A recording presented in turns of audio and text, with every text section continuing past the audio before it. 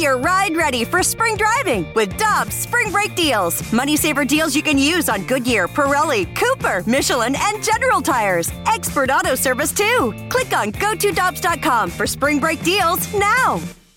For over 2 decades, E&B Granite has been St. Louis's trusted name for kitchen, bathroom, and outdoor space renovations that are guaranteed to bring new life into your living spaces. Their skilled team will provide you with personalized customer service, fast turnaround times, and prices you won't find with big box stores. Support local and schedule a free consultation at enbgranite.com or call them at 314-645-9300, or better yet, stop by the showroom and explore their massive inventory. Again, that's enbgranite.com.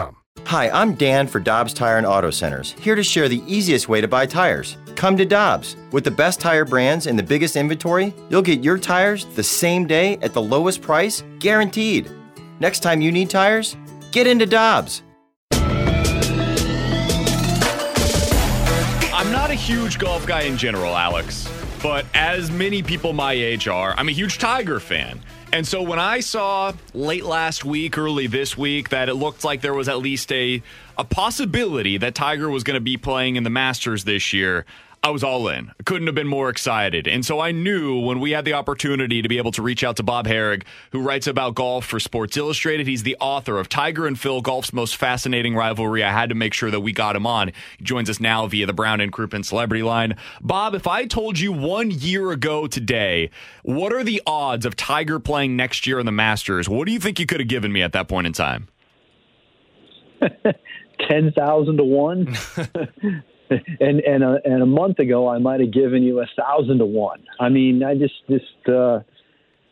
just didn't seem possible. You know, I mean, obviously a year ago we knew how bad things were, and we were yet to find out how he was going to emerge. I think at that point the thought was, could he get back to a quality of life? You know, golf was far in the background. But as you know, we saw him play with his son in December, and so that offered like a ray of hope. But look, he played 36 holes in a cart in a scramble on a flat golf course in December, 4 months away from trying to walk one of the most strenuous courses there was, and his own comments along the way have downplayed it. So the idea that he would be back here is pretty amazing, and you know, he's put in a good amount of work too. It's not like he's just sat out and hit balls. He's played 9 holes of practice 3 different days. He was up here last week to play the whole course, and they also played the par 3. I think those are all good signs. I already saw the picture from earlier today, I guess, when he teed off to start off his practice round, Bob, and I saw the amount of people that were around Tiger Woods. How impactful is his return for the other golfers? Yeah, I mean, in a way, I think, well, first of all, I think most of them, you know, they welcome it. They respect what he's meant and admire him, and I think they're happy that he's here. And the other side of it is especially the guys who you might consider the contenders, it takes some of the glare off of them. You know, I mean, let's be honest, this has become the Tiger Masters. Now, there's not been a whole lot of chatter about the other guys going in. It's been so much focus on him, and that's the way it always used to be. And I don't think any of us really expected it right now, but that's what we're dealing with. MGM just tweeted something out kind of to this point. Tiger Woods currently leads the bet count in terms of the number of tickets that have been placed, also the money count, and is the largest liability right now to win the Masters. He's listed at 50 to 1. Bob, what do you think are realistic expectations here, though, for Tiger? Like, I just, as a fan of him, I just want him to try to make the cut. That's really all I'm hoping for at this point in time. But do you think he can actually compete this weekend? Yeah, look, you know, there's a reason why the bookies drive the nice cars. I mean, I just don't think that it's realistic that we're going to see him winning. You know, I think making the cut is a great step. Would be a huge accomplishment in itself. You know, if he were to be on the fringe of contention, if he were within 6 shots or so going into Sunday, that would be remarkable. But I mean, to win, you know, you're going up against guys that have been doing this, you know, that are seasoned, and Tiger's not. There's a lot of competitive rust he's got to chip away. And typically you might want to try to do that at another tournament, just to get a feel for it. Like Rory McIlroy played last weekend in Texas. He not bothered a bit by the fact that he missed the cut. He wanted a tournament the week before the Masters to get in a competitive mindset. Tiger didn't even do anything like that. Hasn't played since the 2020 Masters in November. It's just a long time, and there's just no way to simulate it. You can play at home with your buddies. You can play for money. Let's be honest. Is any of that going to bother Tiger? There's no way that it can feel the same until you tee off, and these guys are more used to it than he is, which is why I think that's such a tough ask. But I wouldn't discount it just because it's him. You're foolish if you completely rule it out. But common sense suggests this is going to be difficult. Bob, you've been watching a lot more of Tiger than I have over the years. Is there something about his style that when he hits a driver or an iron that he's on his game? Yeah, that's a great point, great question, because Tiger has always been a world-class ball striker, especially with his irons, and it makes a certain sound, and it sounds different than other players, and it's kind of a neat sound that you can tell he hits it flush, and that's what he was doing on the range yesterday, and on Sunday when he warmed up. Monday before he went out for the 9-hole practice round. You could just tell he was clipping it perfectly. And now that doesn't mean he's going to do it during the tournament, but what he didn't want is to come here searching for his swing. He didn't want to come here and not have it. I think that part of it's in decent shape, and that was a big factor in all this. I don't think you wanted to be concerned about your ability to walk, and oh, by the way, I'm not hitting it on the club face. I don't know where it's going. That would have been tough too. So, I think from that standpoint, you just kind of know. You have this sense. Yeah, he looks pretty good when he's hitting it. Sometimes these guys, they're hitting it all over the place on the range, and you can tell that they're struggling. The difference between him and me is he can make that sound with his club. I just carry a sound effect on my phone that when I hit and it goes into the woods, Bob, I play that sound effect to make me sound better.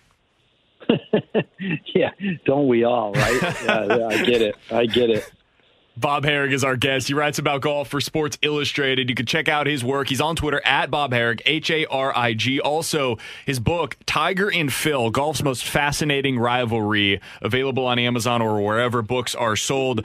Bob, I did want to ask you about that rivalry because it's wild to me that we're going to watch Tiger this week and we are not going to see Phil at the Masters. What is that going to be like to not have Phil there this time around? Yeah, it's kind of strange. I mean, first time since 1994 that he hasn't played in the Masters, and he missed it that year because he had a skiing accident that spring. In other words, he's not missed the tournament due to any kind of injury like Tiger has. That was an injury that was not a golf injury; it was a fluke, to your question earlier about the odds, I mean, what would have been the odds of Tiger being here and Phil not, say, at the beginning of the year? It's completely flipped. And it's unfortunate what's going on with Phil and the reasons he's not here, the controversy surrounding the rival leagues and his comments, and then he decided to take some time away. And now, Phil's the reigning PGA champion. He should have been reveling in that win. In fact, had he had the same type of game that he had there, he maybe could have won here. This is a place where Phil can be competitive still. And so from that standpoint, it's really a shame that he's not playing. Bob, we've got one more question for you. What's your, maybe it's not your favorite, but one of your favorite anecdotes from your reporting on this book, the rivalry between Tiger and Phil? What is one of your favorite anecdotes that you learned that people in our audience might not know about that rivalry? Yeah, actually, I learned something in the reporting of the book that I had never heard before. I had heard a lot of the stories. I tried to get some things confirmed or, find out more about them. But one of them was the 2002 PGA Championship where Tiger finished a shot behind Rich Beem. And Rich Beem, that was his last win. He only won 3 times on tour. He had a very hot summer. And Beem he's a great guy, by the way. He does Sky TV. He's still out here. He plays a little on the Champions Tour.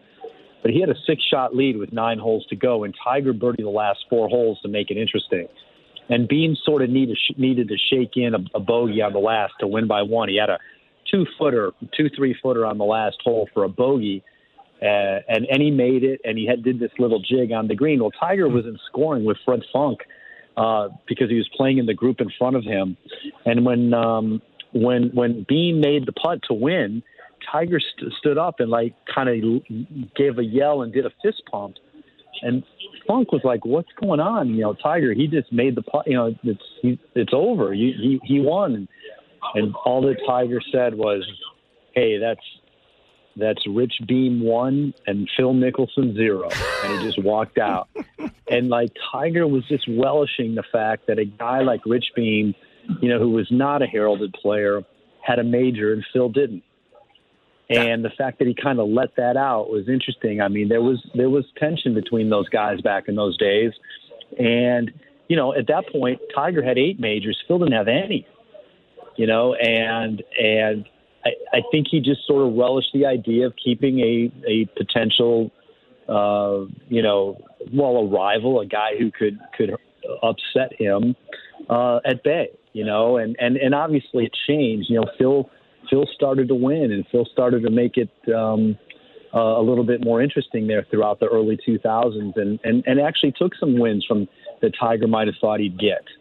So I kind of tried to take you through all that over the years. I mean, they've been the top guys in the game for 25 years, and still to this day remain relevant. What an incredible story. You can find more like that over in the book, Tiger and Phil, Golf's Most Fascinating Rivalry. It is written by Bob Harig. You can find his work as well over at Sports Illustrated. It'll be covering the Masters this week down in Augusta, which is sure to be one hell of a scene. Bob, thank you so much for the time today. We sincerely appreciate it. We look forward to reading your work and your coverage of this year's Master, and hopefully we'll talk with you again soon. Thanks a lot, guys. I appreciate it.